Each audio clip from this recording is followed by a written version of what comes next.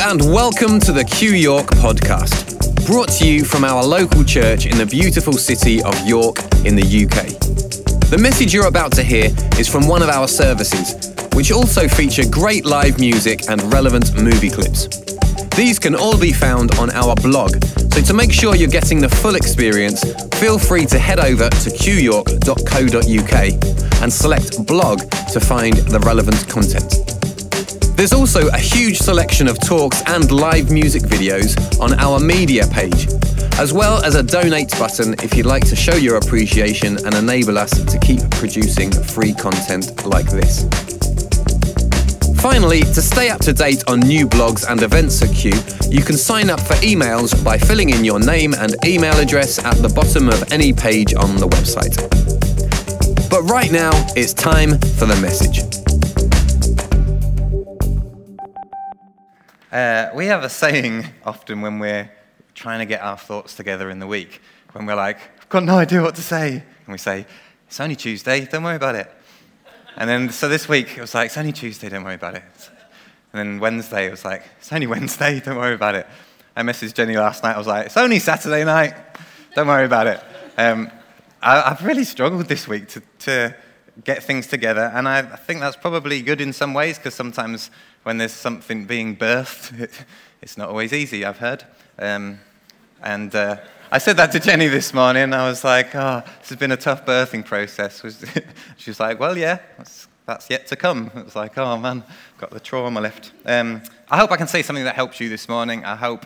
I doubt it will be anything hugely original, but I think hopefully it will pick some things that we've heard in the past, and it might bring them, revise them, refresh them to you, and hopefully it will help you move forward. So, here goes. On Friday, I got a call from my neighbour, and my neighbour announced that my wall had fallen over on the front of my house. You can see it kind of should look like it does on the left, and it had got pulled down by a lovely person from our community, and is now rubble. It's interesting. It really got me thinking this. I kind of saw some symbolism in it. I don't think that God pulled my wall down. I know it was a little kid from my community.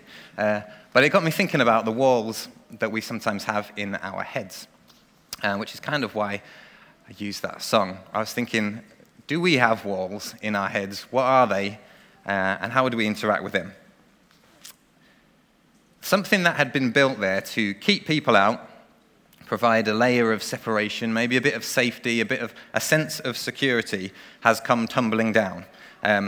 Funnily enough, when Amy saw it, she was like, I actually quite like it without it. I think we might take the rest of it down now and just redo the front so that it's a little bit more open.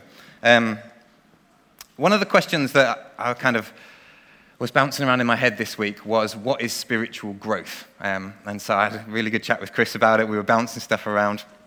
What was good is that I went with this question thinking, what is spiritual growth and what is required for me and you to grow spiritually? And in my head I was thinking, I'm going to figure out how to nail spirituality and grow spiritually. I'm going to figure out what are the things that I can tell people so that we can pretty much complete spiritual growth, and then we're like, ding, we've got this all mapped out.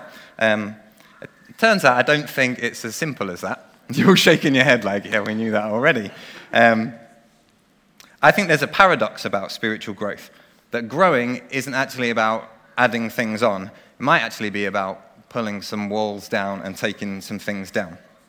There might be some things that we never even realize that are there, but I think there are walls that we have built because we felt we needed them, and I think often we don't need them. I think actually things are maybe more well than we think that they are. Actually, I think sometimes we've built walls that we think we need to climb and climb and climb to get somewhere or to keep people out, and I'm not sure whether always we still do. Maybe we did once upon a time, but sometimes there are the reasons for the walls. Now, question. From the video, who would we guess is responsible for the wall in Jamie's head? There's a bit of footage. Any thoughts? You can throw some at me if you want. His dad is the obvious one, isn't it? You look at it and you think, it's clearly an issue. It was his dad. He did the thing. I was thinking about some stories, which I'm going to tell you later, about similar things with some people in my family. My dad was one of them that I felt had been responsible for the walls in my head. And I kind of had a change of thinking recently. just want to read you some of the lyrics from this. He said, "It was something he said. His words built a wall inside my head. Just one little thing, didn't mean that much to him, but it keeps building and building and building this wall in my head. Just one tiny thought. It started out so small, and the thought made a brick, and the bricks made a wall, and the wall keeps me down, and the wall trips me up. It keeps building and building and building this wall in my head." So, do you have things that might have been said or done to you just can't get over? It felt to me that whole song, there was a bit at the end where he says, "I keep climbing and climbing," and he's smiling, and then his face just drops, and he's like, climbing and climbing and climbing. And sometimes I think we've built these walls, and sometimes we're like, yes, I'm going to overcome this thing and climb it, and then you're halfway up it, and you're like, why am I doing this anyway? I was talking to Charlie about marathon running, because Charlie's been running marathons, and he says sometimes you set off running, and you're like, why am I doing this anyway? This is really painful. I'm just running and running. Why am I doing this? I think that's an important question to ask ourselves on all of the things that we do, the activities, especially something if you feel you're really striving for it. It's a really important question to ask why. I can't answer that this morning. In fact, I think there's lots of questions I'm going to try and fire out this morning that I don't have any answers to. And if I'm honest, I really struggle with that because I love to have the answers and feel like I've got everything mapped. But one of the things I recognized this week is one of my walls is that I've built this thing that I need to try and keep everybody happy and agree with everybody. Part of the strength of that can be I will do my best to try and understand everybody's perspective. The problem with that is that I can then end up not knowing mine and being really convinced of mine because I'm just so aware of what everybody else is, and I just keep climbing and climbing this wall. Yeah, the problems with walls is that you're either sat on one or you're trapped behind one sometimes. I wonder whether the challenge for us this morning is, rather than climbing the wall, maybe take it down. Maybe it doesn't need to be there in the first place. I think those bricks can make permanent fixtures in our minds. Now, they might have been things that happened years ago, but they've become part of you now, and they trip you up, and you feel like you're spending all sorts of energy climbing them. To get where as well? The things that we feel like we're striving for in our lives, where do we think it's actually going to get us? What if actually we could accept that where we are now might be enough, or maybe who we are now is enough without the thing that we feel we're striving for? The walls aren't actually real walls, are they? I know that's very obvious, but the walls are in our minds. Now, if they're in our minds, can we deconstruct them? Can they change? Can they be things that we can get rid of, or are we lumbered with them for our whole lives? Actually, are my actions just kind of predestined by my DNA and all of the things that happened to me in my past? Do I have any free choice at all? Or is it all just determined by all of the things that have happened and the walls I've built in the past? Can we change our minds? I think it's a question worth chatting about because if we can, there are some consequences of that and there might be some good news out of that. Maybe some people you think, well, I don't know whether they can change. Maybe sometimes we've made judgments of people that we think can't change. So I want us to consider the possibility this morning. What if there wasn't that wall that I'd built in my head? Sometimes we believed we needed to become enough, to do enough, or to know enough for some people, to give enough, or to experience enough, to figure out enough before we were enough. What if we just accepted ourselves as we are? What if we could say, I didn't need to build the wall in the first place? What if there were no wall? So, in the Garden of Eden, we have a creation story. Some of you might be familiar with, some of you not so much. But the story was that there were two trees. And one tree was the tree of knowledge of good and evil, and one tree was the tree of life. I don't know how much you've thought about that. We've talked about it a lot here in the past, but I know some of us are guests and some of us are new. The idea that I think it strikes up in me is two ways of seeing the world. We can see one as these opposites, these blacks and whites. We've talked a lot about dualism here, and the dangers of dualism are that we see that there's me and there's you, and we're these very separate entities. We've seen it with conversations around race and culture. There's us and there's them. You can see it in religion, where we have the ins and the outs. And what struck me from my little garden wall incident is that a fence is literally designed to make us and them, isn't it? Nothing wrong with having a garden fence. It's quite practical sometimes.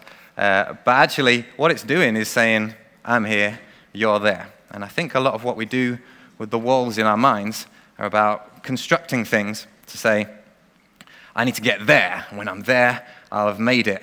The reason I thought that song was quite useful, because it's like, what if I'm already enough? I don't need to scramble over this wall. And I think the idea of the tree of life is this idea that what religion does, and Chris really helped me with this week, she said, but religion creates this two-way thing. You're either in or you're out. You've either got it or you haven't. And even my idea and approach to spiritual growth was like, well, if we want to get spiritual growth, we need to do X, Y, and Z, and then we'll get there and we've made it. And it's like, actually, life is about saying, I'm going to embrace the whole thing because it's all part of life. The good and the bad, me, you. Actually, there's a oneness in it all. What really helps me sometimes with my interactions with other people, and I was mentioning this to Chris this morning, because of some of the walls that I've had in my past, which I'm going to tell you about in a minute, I can sometimes have this perception that other people are a threat, and there can be this inferiority complex that very quickly becomes a superiority complex. And if you've ever felt superior to somebody else, you'll know that very quickly, as soon as, for example, if I think, I'm amazing at playing the piano, and then I see this other guy who's way better than me, I go from thinking, whoo, I'm amazing, to completely awful. What if we just embraced the whole and just accepted all of those things as part of this tree of life, and we didn't have to say I'm the in or the out or the us or the them. Another thing that we've spoken about before, which I wanted to bring back in, was the idea of brickianity. It's something that I think we learned from Rob Bell in a book a while ago, and he was talking about these different ways of approaching life. Now, what brickianity does is it's all about me having the right angle. And I think some of the walls we build in life, we build out of the bricks of our right angles. Now, we've explored a little bit about personality types in here. Didn't realize I had my earpiece in then. I thought everything felt a bit weird. The individual personality types, I think, that we have come from sometimes these walls we've bricked out of what we think are the right ways of doing things. It's like, I've got the right angle on things. And Anth helped us with that years ago about seeing that brickianity is about the right angle. I sometimes feel that if I can get everything right and have the right angle, then I'm kind of going to get to where I need to get to. The problem with bricks is that they are inflexible. And I think sometimes that's why those walls need to come down.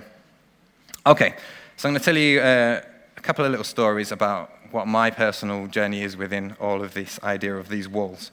Some of you are going to roll your eyes when I tell you these stories because you'll be like, I've heard this one 1,000,000 times. I apologize. So when I was about 6 years old, I started playing the piano. I'd experimented with recorder and then advanced to piano. My sister was a piano player, so she was my I'm going to become like her. So one day I'm there practicing away, and I heard my dad walk past with somebody, and the guy said to him, is that your son playing? And I was thinking, he's going to be like, yes, and I'm so proud of him, he's amazing. And he went, yeah, he's only just started. And I remember that moment. This is probably going back about 35 years or something, but I remember what happened in me at that very moment. I just went, I'm going to show him.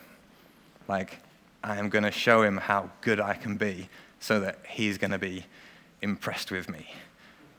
And it's weird, isn't it? The smallest things that actually were kind of it didn't mean anything. They're throwaway lines, aren't they? There's a line in the song at the beginning where he says, for him it was just a little thing, but to him it meant something. I think what that did in me is it wasn't that my dad did anything wrong, because I don't think he did, but, excuse me. What it did in me is it started a pathway where I said, the right way for me to live is to do this to get that.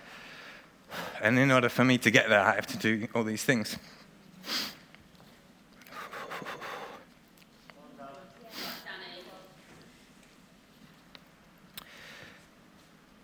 So that's kind of where that started. Then when I was kind of average size as everybody else at primary school. But when I get to secondary school, I didn't really start growing until I was about 19. There's a really funny photo of me in sixth form, which some of you have seen, where there's like everybody else who's like 17, 18, 17, 18, and then there's me who's 18, and it's like, whoop. So I was the kind of kid that got put in lockers at school and stuff. I had a big brother that kind of showed me the ropes of like, you have to stand up to people and stuff. But sometimes the biggest wounds that we get in life aren't necessarily from strangers, they're from the people that actually we kind of expect more from. I was in a band when I was about 14 or 15, and it was like the biggest thing in my life. And when you're in a band, there's some kind of camaraderie that happens. You probably have it when you're in a team, like a dance team or maybe a work team as well. You feel this kind of connection with people, and you think like, these are my people, you know. And again, I was telling Chris this story this week. I remember a sleepover when I was about 15 with all these lads that were like my band, and we were doing this thing together. And they were all, as you do when you're in your puberty years, they were all kind of talking about how big and grown they were and that. And I was the little kid, and I remember them picking on me like when I was that age. And I remember a moment, it was like the dad moment, where I was like, I am going to show them. I'm going to be better than all of them. Because I didn't have the size, didn't necessarily have certain skills, but what that became in me was, what was celebrated in my life was this idea of spiritual excellence, or whatever, for want of a better term, being the super Christian who knows all the stuff and does all the stuff. So how that expressed itself in my life was, although everybody called me Little Danny at the time, it was like, this is the wall that I am going to build, and this is the right way of doing it. Bang, I'm going to show them, and I'm going to be better than all of them. I built a wall, and the problem with walls, like we've said, is they make you feel secure sometimes, but they probably need to come down if you want to grow beyond them. I think I heard somebody down here say about perfection. That's the problem, isn't it? We strive for this thing of, rather than just living life and going, I just accept that what my dad said was part of life. I even understand why he said it, where that came from. I'm going to be curious and explore the questions. We make these judgments, and we think we have to get it right. Chris sent me something really helpful this week. It was this picture. So I don't know if you can see the bit on the bottom, actually. It says, I celebrate my progress. Awareness, not perfection, is the goal. I just want you to look at that for a second and absorb what that might mean for you. I celebrate my progress. Awareness, not perfection, is the goal. The whole idea with the tree of knowledge of good and evil is it's about thinking that you can get it right and get it good. But in that whole story, God was very clear. It was like, if you eat of that, you're going to die. Actually, if you want to live, you need to embrace this whole thing of what life is about. Now, what this reminded me of, when it says not perfection, is another significant moment in my life, which is probably about 14 years ago now. Amy and I had just got married, and I think we were coming back from Sheffield. But I think a lot of the bricks in my life were suddenly, I was becoming aware that they weren't working for me anymore. We'd had some argument about something, and we were driving down, I think it was the M1, and I literally pulled over on the side of the M1, got out of the car, knelt down by the side of the motorway, and I remember praying, I can't be perfect. And that was all I said. And then I remember bursting out laughing, like, well, yeah, you idiot. Like, why were you trying to do that anyway?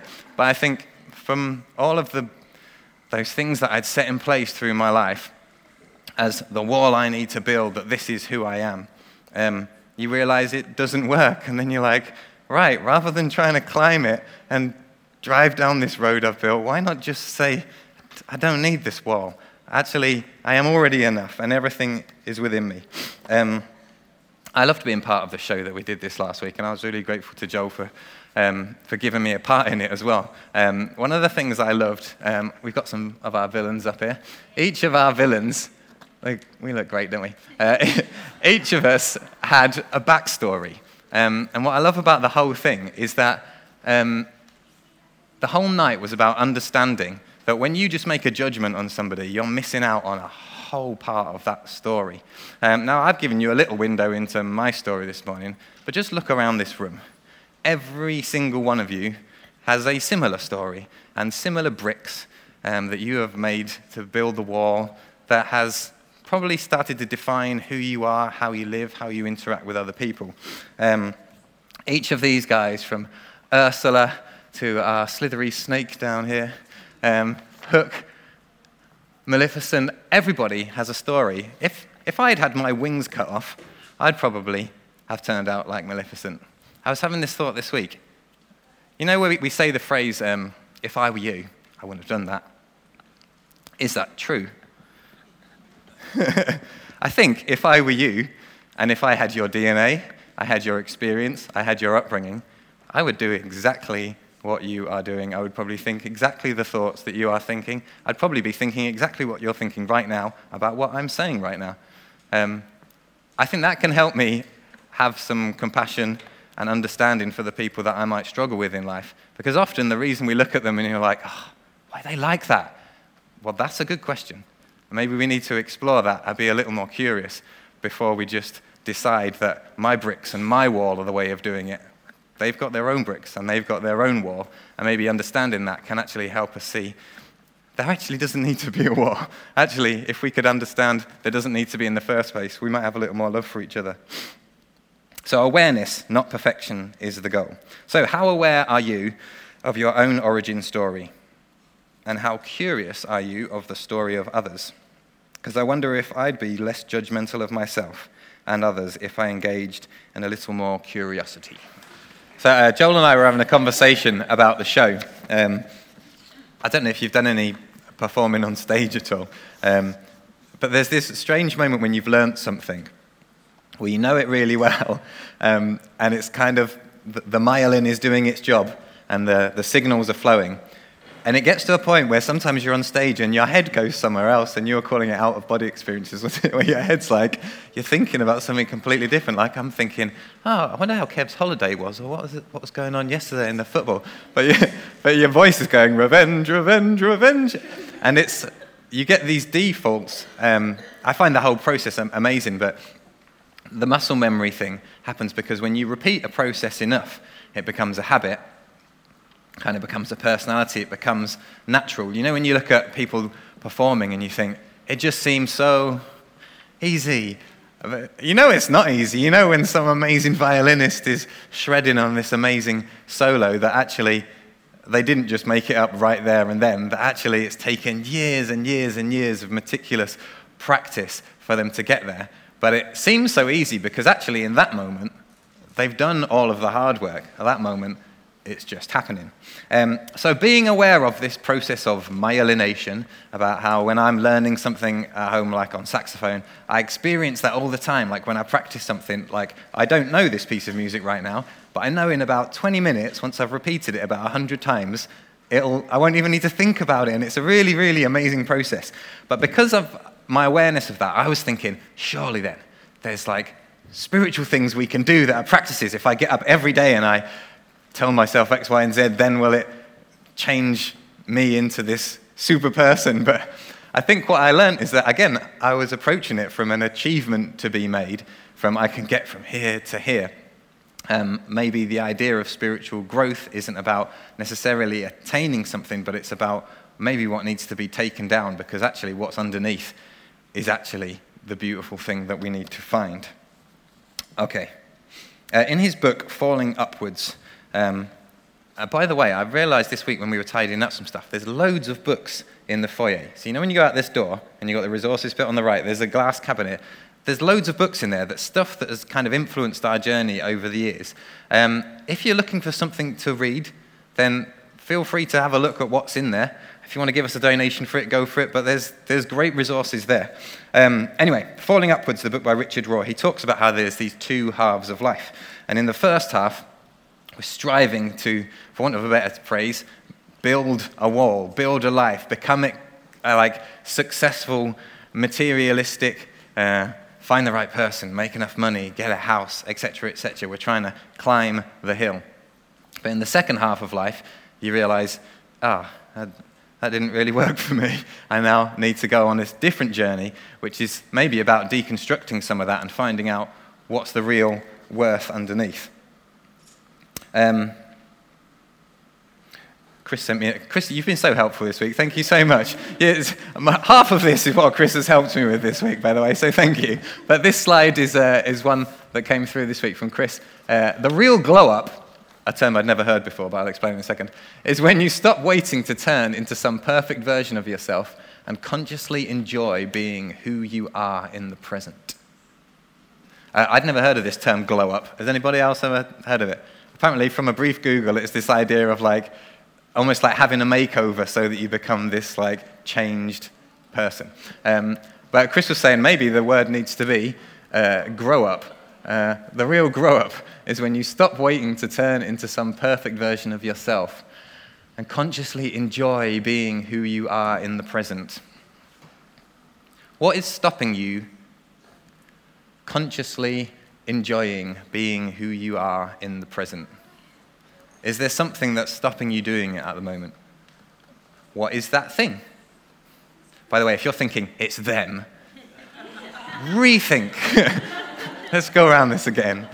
I'm not saying that actually other people can't affect our experience. They certainly can. But I think the majority of my experience of my life, I can influence that by actually how I perceive things. So actually maybe growth isn't about me thinking, I'm going to nail this and get there and find out how I can put X, Y, and Z into practice so I can do it. Maybe it's about unlearning some things. 3 weeks ago, Jenny spoke about the nature of truth. And she spoke about how our truth, what we perceive might be our right angles again, our bricks, might not necessarily be the truth. Our version of Jesus or God, or how we perceive faith and Christianity, might not be the version. And she said this phrase, our version might be leading us up the garden path. When I was watching the myelination video about how myelin happens, it struck me that what myelin does is it creates these pathways in our brain. Now, maybe your Jesus, your version of truth, your version of life, your version of how you perceive other people, is leading you up a path that's not the path you actually want to be heading down. So I have some good news about myelin. The good news is your body doesn't lose the ability to create myelin. So you can teach an old dog new tricks, as we've said before, and you can actually learn new things.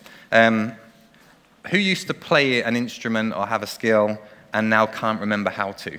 Did anybody learn something as a kid and you know there were pathways at some point and now there aren't?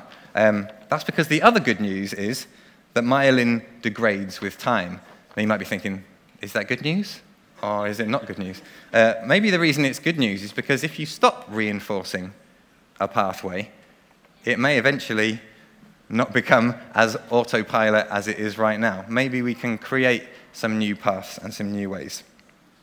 Now this is the point where I just want to read something out, again, that Chris has sent me, because it's very helpful, and I think it says it better than I could in a lot of these ways. So here we go. What we call opposites are actually parts of a whole. That is why duality, this idea of black or white, is an illusion of great proportion. In other words, fast is not fast except when slow is present. Big is not big unless small is visible. Good is not good unless bad is also present. It's when we try and divide them that they become the wrong tree. When seen as one, it's the tree of life. The idea that anything can exist apart from God is the ultimate illusion. God is all there is. The body of Christ is humanity, not just a little part called the church. Divided into small revelations of God, consciousness is the ability to look at all of humanity and see the one. And I know for some of you, your thought processes commonly go down the lines of, what do I need to do to connect with God? And I think we've had, a lot of us, this upbringing that taught us that there's us here, and then there's God out there sometimes, and we need to do something to connect with it. Now, you might be thinking, but you don't, because Jesus did X, Y, and Z to connect it to us. Sometimes there is still, even within that narrative, an idea that, but I still need to do this, or achieve this, or believe this, or whatever your thing is in order to get there. I think embracing the idea that whatever you think God is, or that whole energy that created the universe, is not separate from me, but is flowing. How could it ever be separate from me? Like, how could there be a God over there but not in here? It's in me and it's in you, and the idea that God flows through everything actually makes me and you not as separate as we might think. It actually makes me and you one and part of the same thing. Maybe that helps us take down whatever these walls of separation are that we put up because we felt that, but you hurt me and you said that thing and I thought I needed to do this. What if we took them down and saw, actually, we're all one? We don't need to say there's you and there's me and there's us and there's them, that there's just one whole. So, to finish, are the thoughts that you have, this has been a mind bender this week, are the thoughts that you have you? Or if you can observe the thoughts that you have, are you maybe separate from them? Because the good news if you're separate from them, it means you can take a thought when it comes in your head and you can say, what do I think about this? There's a really cool verse, I think it was Paul that wrote it, I'm not sure, doesn't really matter, it's cool anyway. Take every thought captive and make it obedient to Christ. Now the idea of Christ that we have embraced here is that Christ means the whole. It means that everything. The reason why Jesus maybe was called the Christ is because he had connected to this whole. So what might it mean if we took every thought captive? So for example, if I leave here today and think, I need to go and do X, Y, and Z in order to be significant in the world, which sometimes manifests to me as, if I can get the whole house tidy, then I'll be happy, then I'll have achieved bliss. If I can write a song, record this, produce this, it'll be a different thing for you. It might be, if only I did X, Y, and Z, whatever your thing is, then I'll get there. What if we could take that thought captive and go, let's have a little look at this. Does this brick need a little bit of reinforcing, or maybe do I need to get rid of it?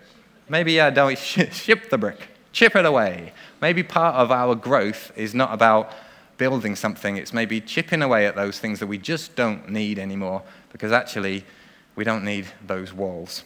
So let's take every thought captive and just check out, is this obedient to the idea of Christ, the idea of oneness, the idea of wholeness, that we're all part of this amazing, beautiful thing.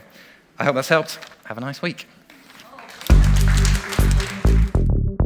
Thanks for listening to another Q York podcast. Now, if you've enjoyed what you've heard today, then we would love to hear from you.